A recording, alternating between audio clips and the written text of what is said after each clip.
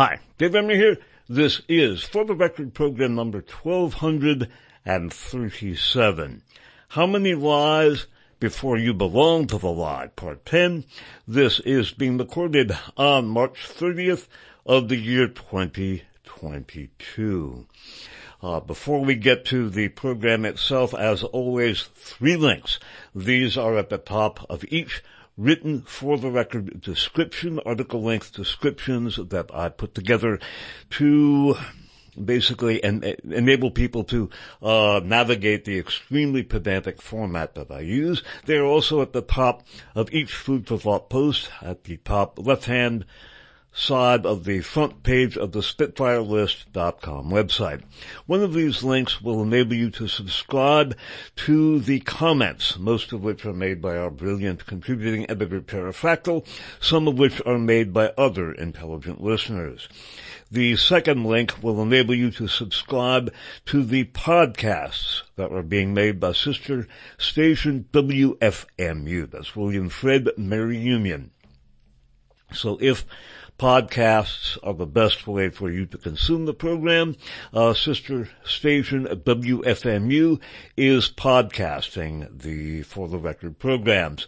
And the last link will enable you to obtain the 32 gigabyte flash drive with basically all of my life's 43 years worth of work on it, basically everything that is on the SpitfireList.com website. It is available for a very nominal, small tax-deductible fee, and I get no money whatsoever from that. Included on that flash drive, by the way, is a small library of old anti-fascist books on easy-to-download PDF files. Now, the title of the program, How Many Lies Before You Belong to the Lie, comes from Mort Sahl, the late brilliant political comedian who, not incidentally, was one of New Orleans DA Jim Garrison's investigators when he was investigating the assassination of President Kennedy.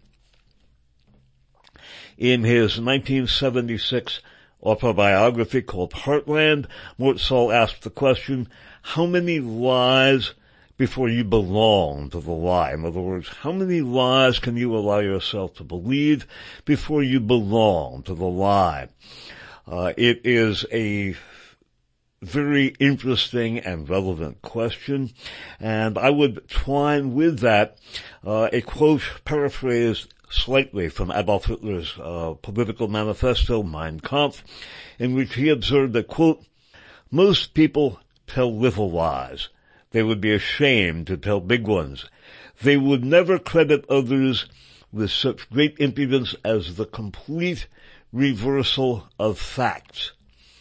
Even explanations would long leave them in doubt and hesitation, as any trifling detail would dispose them to accept a thing as true. All good liars know this, and therefore stop at nothing to achieve this end. We are going to be talking about truth and lies. I might as well, by the way, add an old Turkish proverb to that. That Turkish proverb observes that, quote, he who tells the truth gets chased out of 9 villages, which is sadly true, I'm afraid.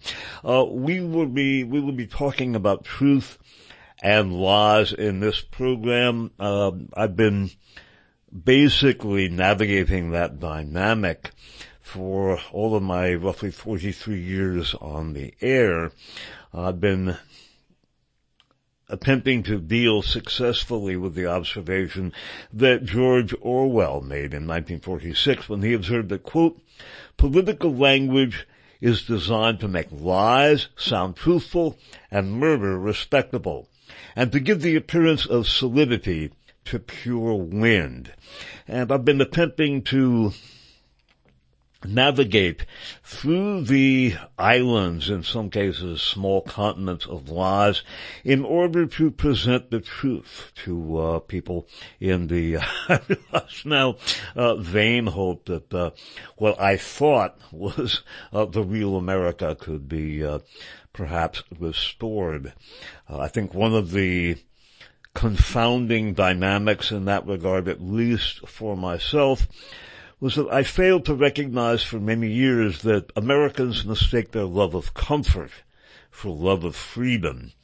And in this program, we are going to be talking about truth and lies with regard to the Ukraine war. I myself have never seen such a blizzard of lies. There is a very witty jazz song by the late Dave Fishberg, and he talks about being marooned in a blizzard of lies. In this case, propaganda, information warfare being crafted by the U.S. and Ukraine, and distorting things in a fundamental way.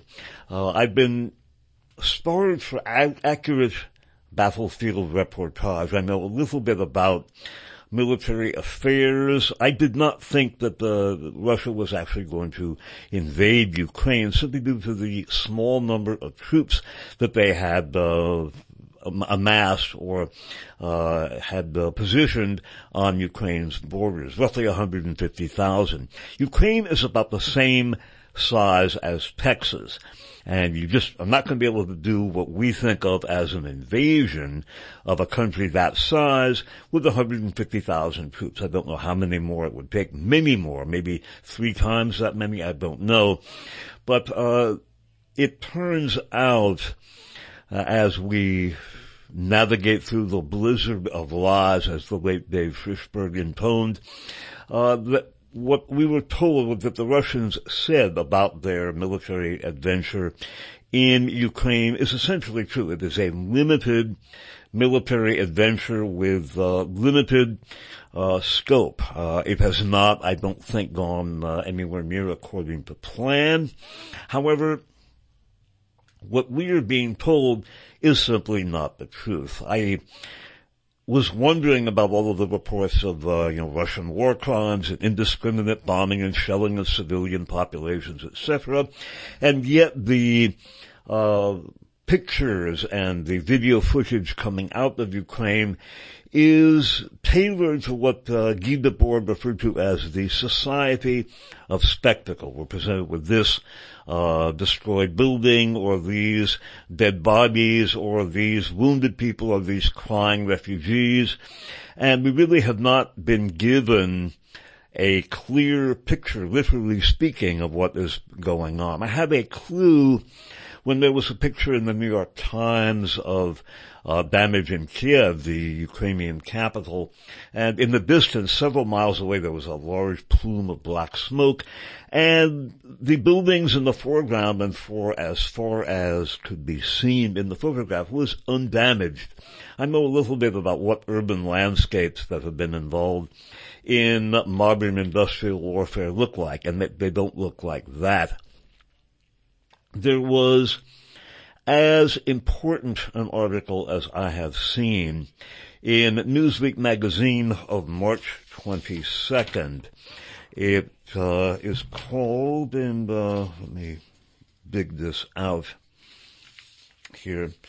The title of the article is "Putin's Bombers Could Devastate Ukraine, but He's Holding Back. Here's Why." It is by William M. Arkin, A-R-K-I-N, from Newsweek of March 22nd of 2022. And in this, some Pentagon analysts, speaking on condition of anonymity so that they could speak freely, fundamentally analyze and contradict, fundamentally contradict through analysis of what we are basically being told. To give you some idea, to sum up what one of the analysts had to say, "We need to understand Russia's actual conduct," says a retired Air Force officer, a lawyer by training who has been involved in approving targets for U.S. fights in Iraq and Afghanistan. The officer currently works as an analyst with a large military contractor advising the Pentagon and was granted anonymity in order to speak candidly. In the analyst's view, the Russian military has actually been showing restraint in its long-range attacks. As of the past weekend, and again this article was on March 22nd. As of the past weekend, in 24 days of conflict, Russia has flown some 1,400 strike sorties and delivered almost 1,000 missiles. By contrast, the United States flew more sorties and delivered more weapons in the first day of the 2003 Iraq War. And that, in a nutshell, is the essence of the article. I'm going to present some selected excerpts that feature the meat of the content of the article. Again, it is Putin's bombers could devastate Ukraine, but he's holding back. Here's why, by William M. Arkin of Newsweek magazine, March 22nd of 2022. Beginning some of the excerpts. Russia's conduct in the brutal war Russia's conduct in this brutal war tells a different story than the widely accepted view that Vladimir Putin is intent on demolishing Ukraine and inflicting maximum civilian damage, and it reveals the Russian leader's strategic balancing act. Instead, his goal is to take enough territory on the ground to have something to negotiate with, while putting the government of Ukraine in the position where they have to negotiate. And skipping down again. The destruction is massive, unquote. A senior analyst working at the Defense Intelligence Agency, or DIA, tells Newsweek, especially when compared with what Europeans and Americans are used to seeing. But the analyst says the damage associated with a contested ground war involving peer opponents should not blind people to what is really happening. The analyst requested anonymity in order to speak about classified matters. Quote, "The heart of Kiev has barely been touched, and almost all of the long-range strikes have been aimed at military targets." Unquote. And another excerpt here. In the capital, most observable to the west, Kiev city authorities say that some 55 buildings have been damaged and that 222 people have died since February. And again, there is a lot of exaggeration and outright fabrication by the Ukrainian authorities. But even if we take this at face value, which may be accurate, one more time, in the capital, most observable to the west, Kiev city authorities say that some 55 buildings have been damaged and that 222 people have died since February 24th. It is a city of 2.8 million people. Again, quoting one of the analysts. "We need to understand Russia's actual conduct," says a retired Air Force officer, a lawyer by training who has been involved in approving targets for U.S. flights in Iraq and Afghanistan. The officer currently works as an analyst with a large military contractor advising the Pentagon and was granted anonymity in order to speak candidly. If we merely convince ourselves that Russia is bombing indiscriminately or that it is failing to inflict more harm because its personnel are not up to the task or because it is technically inept, then we are not seeing the real conflict. In the analyst's view, though the war has led to unprecedented destruction in the south and east, the Russian military has actually been showing restraint in its long-range attacks. As of the past weekend, in 24 days of conflict, Russia has flown some 1,400 strike sorties and delivered almost 1,000 missiles. By contrast, the United States flew more sorties and delivered more weapons in the first day of the 2003 Iraq War. The vast majority of the airstrikes are over the battlefield, with Russian aircraft providing, quote, close air support to ground forces. The remainder, less than 20% according to U.S. experts, have been aimed at military airfields, barracks, and supporting depots. I'm going to interrupt briefly to just add a couple of pieces of information. One of the things that the analysts point out is that in Russian military tactical doctrine, the Air Force is subordinate to the ground forces, and they are basically filling the role of flying artillery. Something I would point out as we hear all of the outright propaganda and inflammatory rhetoric is that Russia spends roughly 1/12 as much on defense as the U.S. 1/12. One of the dangers in the conflict is precisely because they do not have anywhere near the military capacity that the U.S. has. The U.K., for example, Britain, spends more on defense than Russia. Nuclear weapons, including small ones, enter into the Russian defense strategy relatively early on, precisely because they do not have the conventional forces that the U.S. has. And that's just the U.S. and Russia, leaving aside the other NATO countries. One of the dangers is that if things get out of hand, and there are, as we will see, forces pushing that in no uncertain terms, well, we may very well be aiming to World War III. One of the things that I think is a very valuable contribution made by these military analysts, speaking on condition of anonymity, is that they point out that if we take the propaganda that Putin's a monster and he's indiscriminately bombing civilian areas and all this stuff, it could very easily make it impossible to reach a settlement and could ultimately lead to a wider and possibly catastrophic war. I think a big tip of the hat is in order to these analysts. Repeating the last excerpt and then moving on. As of the past weekend, in 24 days of conflict, Russia has flown some 1,400 strike sorties and delivered almost 1,000 missiles. By contrast, the U.S. flew more sorties and delivered more weapons in the first day of the 2003 Iraq War. The vast majority of the airstrikes are over the battlefield, with Russian aircraft providing close air support to ground forces. The remainder, less than 20% according to U.S. experts, has been aimed at military airfields, barracks, and supporting depots. I know it's hard to swallow that the carnage and destruction could be much worse than it is, says the DIA analyst, but that's what the facts show.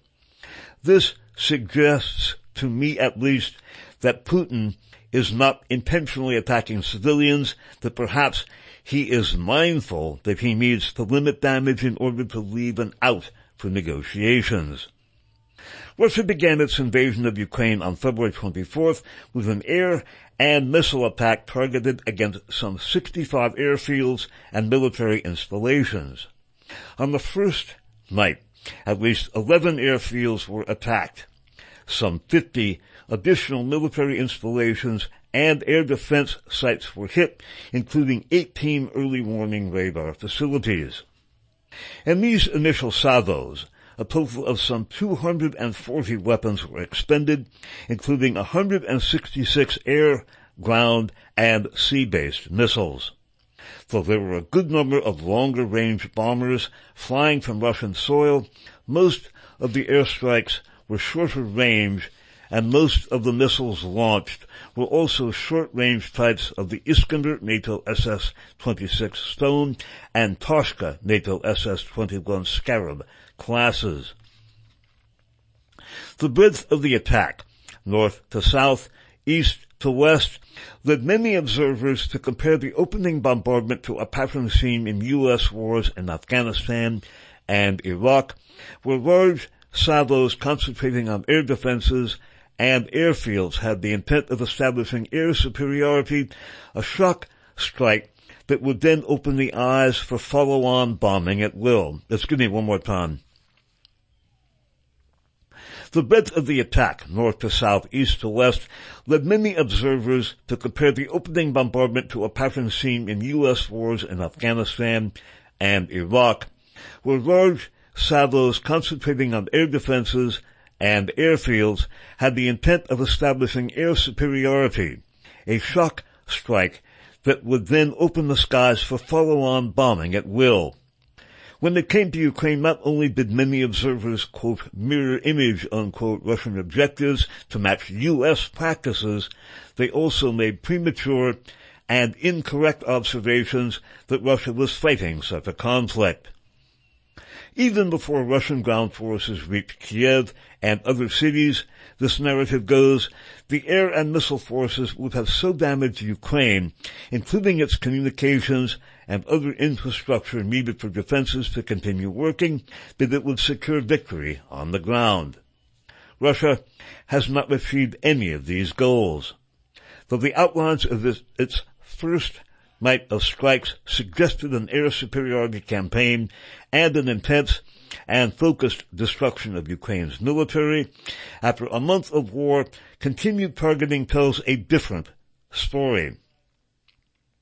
Russia still has not completely knocked out the Ukrainian Air Force, nor has it established air superiority. Airfields away from the battlefield are mostly still operable, and some in major cities have not been bombed at all.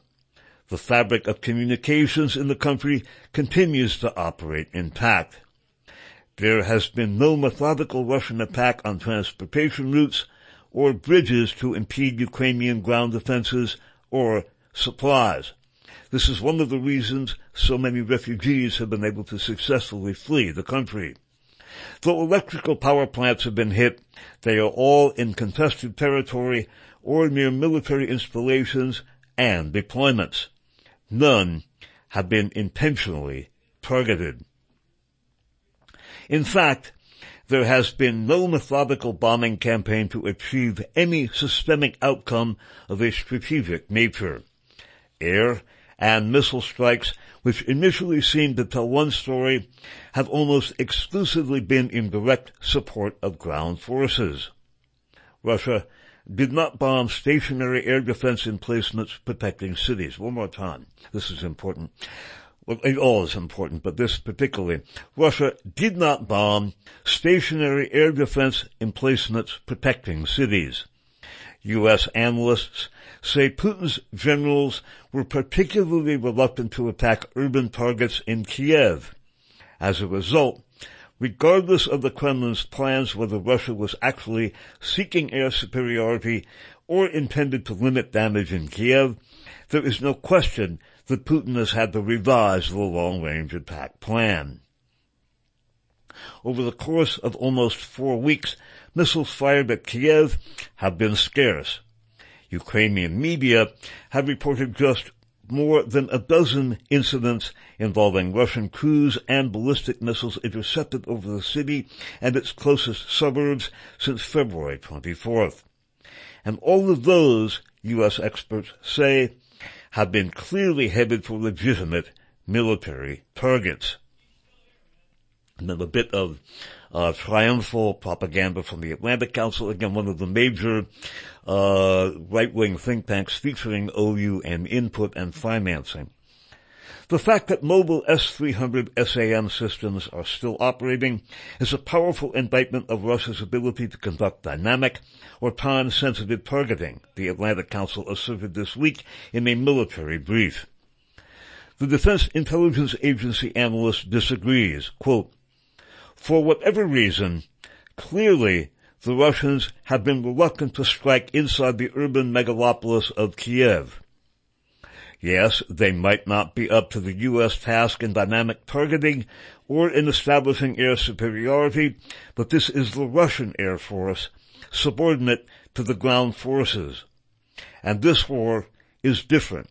It's being fought on the ground, where everything strategic that Russia might destroy in front of its forces, bridges, communications, airfields, etc., also becomes unusable for them as they move forward." From the very beginning of airstrikes, both U.S. analysts agree, some of the limited air and missile attacks have also had some internal logic. Take, for instance, the airfield of Hostomel northwest of Kiev. It wasn't directly attacked because Russia initially used it to land paratroopers with the hope of advancing into the capital city. Instead, the airfield and the surrounding countryside became the scene of a major battle as Ukrainian forces mounted a fierce defense. In the south, Kherson Airport also wasn't attacked. The reason has become clear. Russia is now using that very airfield to stage its own forces. In Kiev, only one of the major airports was struck in Boryspil. It's Bryspil. By the way, I am probably butchering the Ukrainian pronouncements here, but do the best I can. In Kiev, only one of the major airports was struck in Boryspil. The news media reported that the, quote, international airport was hit, but the dual civil military airfield is also home to Ukraine Air Force's 15th Transport Wing, including the presidential Tu-134 jet that might have been used by Ukrainian President Zelensky if he chose to evacuate. The other major civilian Kiev airport, Zhytomyr, has never been attacked, nor had two civil airports in Kharkiv, Ukraine's second largest city, been attacked. The strikes inside major cities, Kiev, Kharkiv, and Odessa, had not only been limited, but the retired U.S. Air Force officer points out that even when long-range aviation, Russian Tu-95 Bear bombers delivering cruise and hypersonic missiles have flown strikes in western Ukraine away from the battlefield, they have been directed at military targets. And there has been strategic logic, at least in Russia's view. Quote, they've been signaling, the retired officer says. Western airfields at Lutsk, Lvov, and Ivano-Frankivsk were hit because they were the most likely stepping stones for donated fighter aircraft coming in from Poland and Eastern European countries. When those targets were prepped, he adds, there was also talk of a Western no-fly zone where those Western airfields might have been essential. And then the so-called peacekeeper training ground in Yaravid was hit because it was the place where the, quote, International Legion, unquote, was to have trained, the officer says. Moscow even announced that. Russia, the BIA analyst adds, has also been careful not to cause escalation onto Belarusian or Russian territory or to provoke NATO. Despite operating from Belarus, Russian ground and air operations have mostly been confined to the southeastern portion of the country. And the attacks in western Ukraine have been careful to avoid NATO airspace.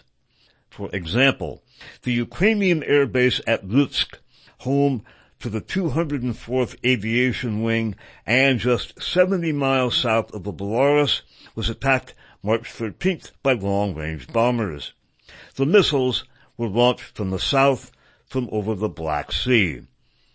People are talking about Grozny in Chechnya and Aleppo in Syria and the razing of Ukrainian cities, unquote, a second retired U.S. Air Force senior officer tells Newsweek. But even in the case of southern cities, where artillery and rockets are within range of populated centers, the strikes seem to be trying to target Ukrainian military units, many of which, by necessity, are operating from inside urban areas. He and other analysts who spoke to Newsweek argue not only that the destruction is only a small fraction of what is possible, but also that they see a glimmer of hope in a fact-based analysis of what Russia has done. One more time, because this is critical. It also contrasts to what are bloody propagandized media and the completely over-the-top Ukrainian media, and as we'll see, the completely weaponized media of the UK are doing. One more time. He and the other analysts who spoke to Newsweek argued not only that the destruction is only a small fraction of what is possible, but also that they see a glimmer of hope in a fact-based analysis of what Russia has done. The second senior officer says that Putin obviously continues to apply pressure against Kiev, but Russia hasn't shifted much of its own forces and has continued to back off bombing in the city proper. In that, maybe he is leaving room for a political settlement, the officer says one more time. The second senior officer says that Putin obviously continues to apply pressure against Kiev, but Russia hasn't shifted much of its own forces and has continued to back off bombing in the city proper. In that, maybe he is leaving room for a political settlement, the officer says. I'm frustrated by the current narrative that Russia is intentionally targeting civilians, that it is demolishing cities, and that Putin doesn't care. Such a distorted view stands in the way of finding an end before true disaster hits or the war spreads to the rest of Europe, the second U.S. Air Force officer says one more time, because as we're about to see, there are a lot of forces. The Azov manifestation in Ukraine, proper Ukrainian media, the completely weaponized BBC, the grotesque New York Times, which is in full Warren Report mode. They were the publishers of the untenable Warren Report, a bald-faced, stinking lie and physically impossible in all of its major aspects. And also, by the way, not incidentally, a false flag operation in which Russia was to a large extent blamed, although ultimately they dialed down and made Lee Harvey Oswald, who killed nobody, out to be a lone nut. One more time. I'm frustrated by the current narrative that Russia is intentionally targeting civilians, that it is demolishing cities, and that Putin doesn't care. Such a distorted view stands in the way of finding an end before true disaster hits or the war spreads to the rest of Europe, the second U.S. Air Force officer says. Heartbreaking images make it easy for the news to focus on the war's damage to buildings and lives. But in proportion to the intensity of the fighting or Russia's capacity, things could indeed be much worse. I know that the news keeps repeating that Putin is targeting civilians, but there is no evidence that Russia is intentionally doing so, says the DI analyst. Again quoting, in fact, I'd say that Russia could be killing thousands more civilians if it wanted to.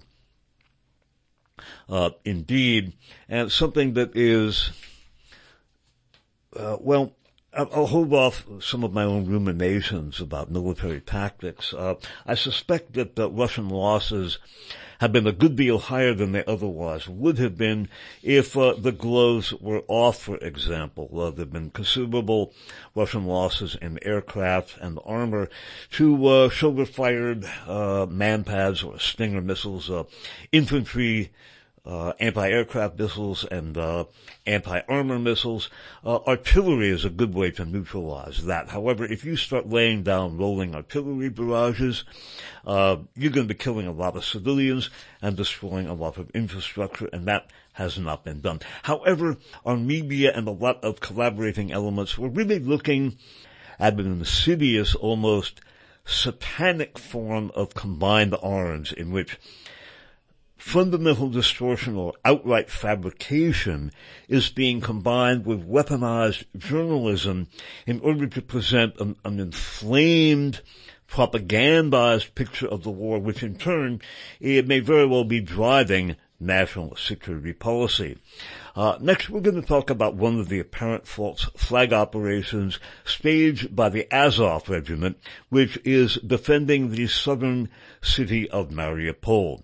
No international journalists are left in Mariupol, and it appears even elements of the city government, including the mayor, have in all probability fled as well. There was a much publicized alleged Russian bombing or shelling, take your pick, of a theater in Mariupol that was sheltering civilians. That, in fact, appears to have been a provocation that was staged by the Azov regiment, one of the Nazi military formations in Ukraine, which supposedly has no Nazis. We're going to talk, by the way, about Biden's direct role in the ascent of the OUNB successor nations in Ukraine, as well as networking between the Biden family and Hunter Biden, Zelensky, the oligarch Kolomoisky, who not only financed Zelensky, but also financed the Azov battalion and had the controlling interest in Burisma, the Ukrainian natural gas company, on whose board of directors Hunter Biden sat. By the way, his term on the board expired in 2019, but as we will see in our next program, maybe two, we'll see how time goes. Hunter Biden was apparently involved in soliciting business for some of the Pentagon-financed biological laboratories in Ukraine. And in fact, an article by the right-wing, right of center Daily Mail in the UK noted that it, quote, at least some of the Russian charges about biological warfare appear to be true, and Hunter Biden is right in the center of it, and it definitely intersects the EcoHealth Alliance and activities involving what I call the Oswald Institute of Virology or the Wuhan Institute of Virology. However, back to Ukraine, back to Mariupol, back to the theater false flag operation. This is an article by someone who's doing some of the best work on this war, at least in the U.S. media, and that maybe could be considered damning with false praise. This is by Max Blumenthal from the Gray Zone of March 18th of 2022. Was bombing of Mariupol theater staged by Ukrainian Azov extremists to trigger NATO intervention? And again, I'm going to read some key excerpts of this. A closer look reveals that local residents in Mariupol had warned 3 days before the March 16th incident that the theater would be the site of a false flag attack launched by the openly neo-Nazi Azov battalion, which controlled the building and the territory around it. Civilians that escaped the city through humanitarian corridors have testified that they were held by Azov as human shields in the area, and that Azov fighters detonated parts of the theater as they retreated. Despite claims of a massive Russian airstrike that reduced the building to ashes, all civilians appear to have escaped with their lives.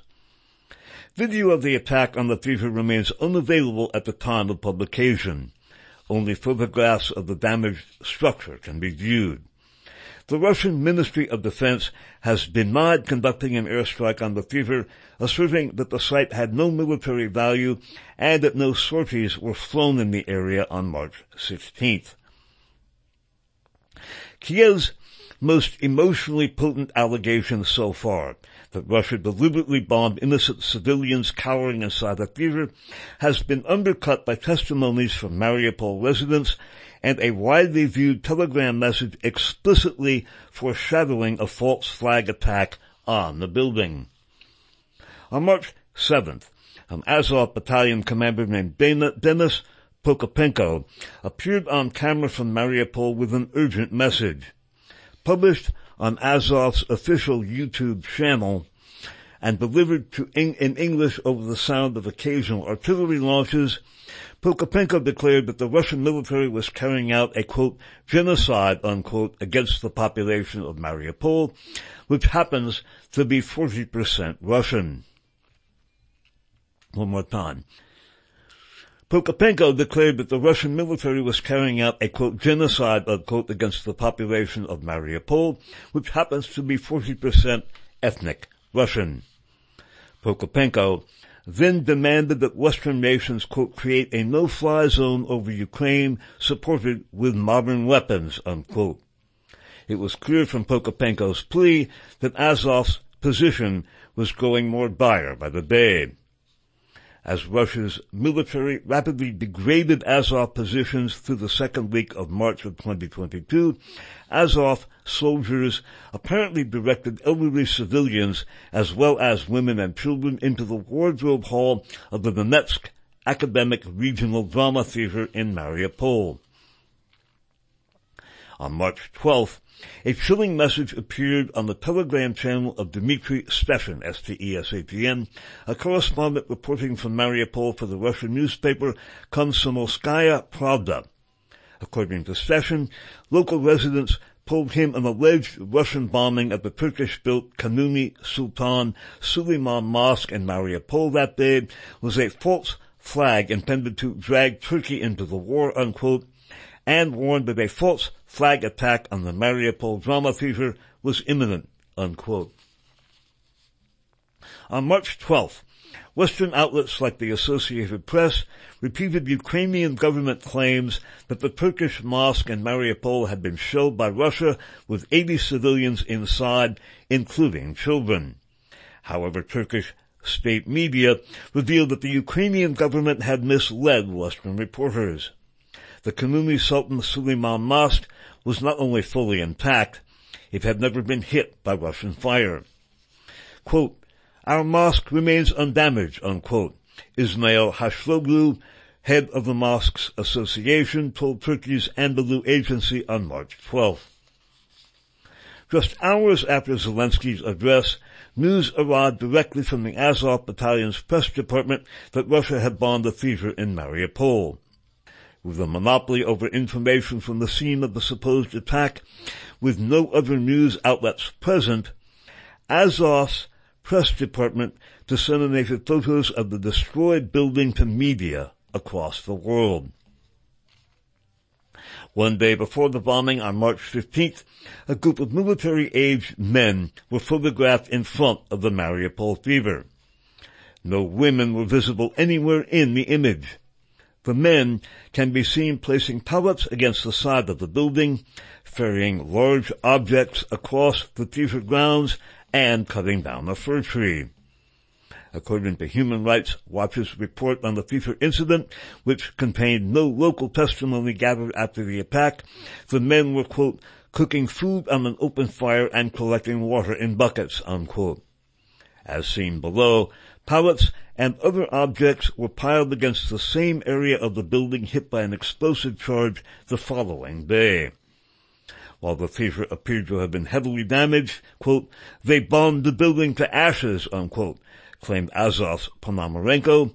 It turned out that not one person was killed by the blast. By the way, the Kiev Independent is financed by the National Endowment for Democracy, one of the U.S. intelligence fronts that was founded by the late William Casey. They concluded about this one more time. It turned out, I'll read the whole sentence here. While the theater appeared to have been heavily damaged, quote, "They bombed the building to ashes," claimed Azov's Ponomarenko. It turned out that not one person was killed by the blast. "It's a miracle," the Kiev Independent reporter chirped, unquote. Further, ABC claimed the theater had been hit by Russian artillery shelling, not, quote, an airdropped Russian bomb, as Ponomarenko and many others have claimed. Ukrainian media, meanwhile, has expressed confusion over the incident. The outlet 0629 has attempted to explain away the mysterious disappearance of the 1,000 civilians said to have been in the theater by claiming they were evacuated to the city of Zaporizhia a day before the supposed attack. Quote, "We are waiting for the official verified information and do not rush to conclusions," the paper declared. When Azov soldiers were leaving the building, they destroyed the drama theater. The Azov fighters were simply hiding behind us, one refugee told the reporter. "We were their human shields. That's it. They were breaking everything all around us. They were not letting us outside. We spent 15 days in the basement with kids. They gave us no water, nothing." Describing how the Azov Battalion placed its tanks in front of local bomb shelters, the woman offered a revealing detail. When they were leaving, she said, referring to the Azov battalion, they destroyed the drama theater. People with shrapnel were brought to us. Numerous evacuees echoed the woman's testimony about Azov holding Mariupol civilians as hostages and said they were targeted with gunfire as they escaped through humanitarian corridors. Quote, "They burned everything," an elderly woman recalled to Russian media. "They bombed my whole apartment. They broke in and were sitting there making Molotov cocktails. I wanted to come in to take things, but they told me, no, you have no business here." That again was bombing of Mariupol theater staged by Ukrainian Azov extremists to trigger NATO intervention by Max Blumenthal from the gray zone of March 18th of 2022. What we're going to look at next is once again about Mariupol and in particular the destruction of the theater.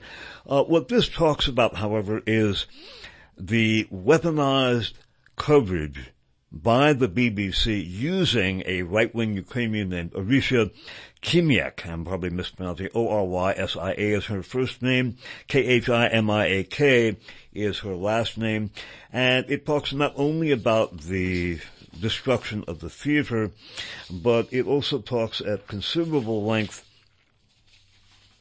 about how the BBC's coverage not only of the Ukraine war but Russia in general has basically not only been weaponized but has been basically made subservient to MI6 British foreign intelligence. This article also is by Max Blumenthal, also from the Grey Zone of March 25th of 2022. It's titled, "BBC Correspondent Fixer Shaping Ukraine War Coverage is PR Operative Involved in War Messaging Tool." Again by Max Blumenthal from the Grey Zone of March 25th of 2022. Excerpts of the article. We may not have time to finish this, so I will pick this up in our next program. BBC reports on the suspicious destruction of a theater in the Ukrainian city of Mariupol were co-authored by a Ukrainian PR agent tied to a firm at the forefront of her country's information warfare efforts. Before serving as a fixer and reporter for the BBC in Ukraine, Orysia Khimyak handled public relations for a startup called Reface, which created what the Washington Post called a reality-distorting app, now serving as a quote, kind of Ukrainian war messaging tool. According to her LinkedIn profile, Khimyak was the director of PR for Reface until October of 2021. While working that job, Khimyak says she built long-term relationships with editors and media representatives. She has also overseen a PR course for the Kiev-based Projector Institute, whose website currently greets visitors with the slogan, "Glory to Ukraine." By the way, that was the salute of Stefan Banderas troops in World War II. It is now the official salute of the Ukrainian military and police. One more time. She has also overseen a PR course for the Kiev-based Projector Institute, whose website currently greets visitors with the slogan, "Glory to Ukraine, we will win." Reface says its employees have joined, quote, "the territorial defense units and volunteers, and several teams have also joined the cyber troops to fight Russian propaganda," unquote. In other words, members of the organization are actually fighting in Ukraine. With her wealth of media contacts, Khimyak now plays an instrumental role in shaping BBC's coverage of the Russian-Ukrainian war. She has even shared a byline with the network's Lvov-based correspondent Hugo Bashega, B-A-C-H-E-G-A, co-authoring reports focused on demonstrating Russia's culpability for the bombing of the Mariupol dramatic theater. One more time. With her wealth of media contacts, Khimyak now plays an instrumental role in shaping BBC's coverage of the Russian-Ukrainian war. She has even shared a byline with the network's Lvov-based correspondent Hugo Bashega, co-authoring reports demonstrating Russian culpability for the bombing of the Mariupol dramatic theater. Kimiak broadcasts her political bias in her Twitter bio, stating that she is, quote, a fixer in Lvov for journalists, for reporters who show honest image of Russian war against Ukraine. Ukraine will resist. Kimiak's Twitter background references the Snake Island standoff, which was widely reported by mainstream Western media outlets and heralded as a testament to Ukrainian military bravery. According to Ukrainian President Volodymyr Zelensky, 13 Ukrainian border guards defending an island base called Snake Island against the Russian Navy said basically, Russian warship, go F yourself, were the soldiers' final words, or so the story went. Those same Ukrainian guards ultimately turned up the Ukrainian guards ultimately turned up alive as Russian captives. The entire story of Courage Under Fire, including the Snake Island defenders' famous last words, was a myth, one of so many stories fabricated or heavily distorted by pro-Ukraine elements that they have become impossible to count. On the Twitter page of the PR agent turned BBC correspondent Kimiak, the phony Snake Island standoff is still treated as a real historical event. On her Twitter timeline, meanwhile, Kimiak takes credit for the BBC's reports on the destruction of the Mariupol dramatic theater. She and her co-author Beshega have yet to respond to a request for comment from the Grey Zone. However, as this reporter detailed, the Mariupol theater was controlled by retreating Azov militants who were desperately appealing for military intervention by NATO.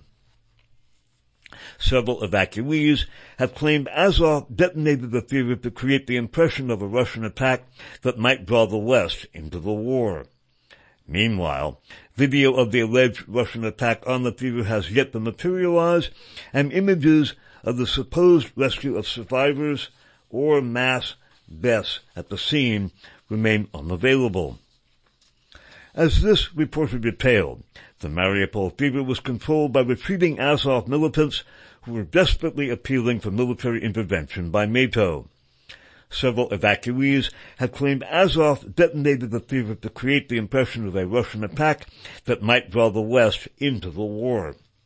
Meanwhile, video of the alleged Russian attack on the theater has yet to materialize, and images of the supposed rescue of survivors or mass deaths at the scene remain unavailable.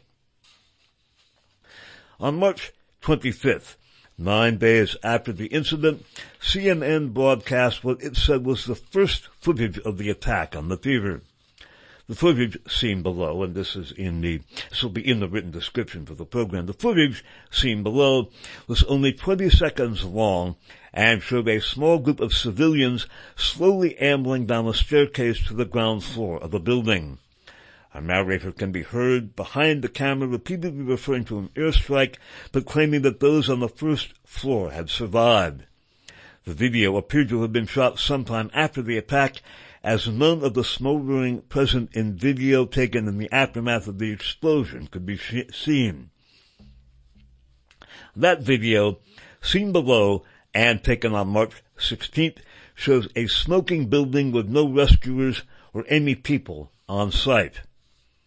CNN has also claimed that 300 civilians were killed inside the theater. The BBC also echoed the official Ukrainian claim of 300 dead, but acknowledged, quote, communication with Mariupol remains difficult, so it is hard to independently verify information, unquote. Both networks relied on just a single source for the dramatic allegation. Petro Andriushenko, an advisor to the mayor of Mariupol who recently saluted the neo-Nazi Azov battalion as courageous, quote, defenders, unquote, of his city. The official evidence? According to the BBC, officials were able to check the death toll because they have a record of who was in the theater before the missile strike and had spoken to survivors. Curiously, partisan Ukrainian reporters claimed a day after the attack that everyone sheltering inside the Fever's basement had miraculously survived.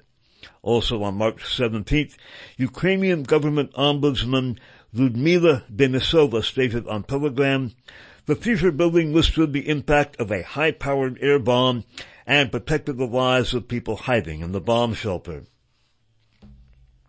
Among the most curious aspects of the incident of the Fever was the disappearance of all vehicles from the parking lot in front of the structure hours before the explosion occurred. It seems that they had been removed in order to avoid being damaged by the expected blast. On March 17th, the day after the Fever incident, Beshaga and Chimyak reported that, quote, according to Ukrainian authorities, the Fever was bombed by Russia, unquote. Their only local source said she left the Fever one day before the building was destroyed, when most, if not all those on the grounds appeared to leave. We knew we had to run away because something terrible would happen soon, unquote, she told the BBC. The BBC reporter and PR agent turned fixer co-authored a March 22nd follow-up article quoting two local witnesses who said they were near the theater when a massive blast occurred. Both delivered cinematic accounts which open-source intelligence analyst Michael Cobbs calls into question. The really questionable part of the story is the step-by-step narration of a process that in reality lasts maybe a tenth of a second. Here, however, a man has the time to throw himself into the path of the blast and flying splinters. The male witness said he saw plenty of people bleeding, unquote. However, in a time when nearly every person carries a smartphone, video of the harrying scene he described has yet to surface. Finally, the BBC turned to Mackenzie Intelligence, a private contractor founded by a former UK military intelligence officer, to hypothesize that a Russian 500-pound laser-guided missile was used to destroy the Fever. But as the open-source analyst Cobbs pointed out, the center of destruction sits right in the middle of the stage, so two dumb bombs can't possibly be to blame, unquote. And the conclusion is significant. As the Grey Zone reported in February of 2021, the British broadcaster's non-profit arm BBC Media Action participated in a covert UK Foreign Commonwealth and Development program explicitly designed to, quote, weaken Russia. As seen below, that institution's documents revealed that BBC Media Action proposed working through a private British contractor called Actis, AKTIS, to cultivate and grow pro-NATO media in conflict areas like the Donbass region of eastern Ukraine, now the focal point of fighting between pro-Russian forces and the Ukrainian military. The BBC's Secret Information Warfare Initiative had turned the network into an arm of British intelligence, operating as an actor in a foreign conflict, which its broadcast media arm was simultaneously claiming to cover in an objective manner. One more time. The BBC's Secret Information Warfare Initiative had turned the network into an arm of British intelligence, operating as an actor in a foreign conflict, which its broadcast media arm was simultaneously claiming to cover in an objective manner. Indeed, and we'll talk more about this dynamic, and we'll also see whether this weaponized media coverage leads to a third world war. This, however, concludes For the Record program number 1237, How Many Lies Before You Belong to the Lie? We'll soon find out, perhaps. This is the title once again, How Many Lies Before You Belong to the Lie, Part 10, being recorded on March 30th of the year 2022. I'm Dave Emery. Have fun.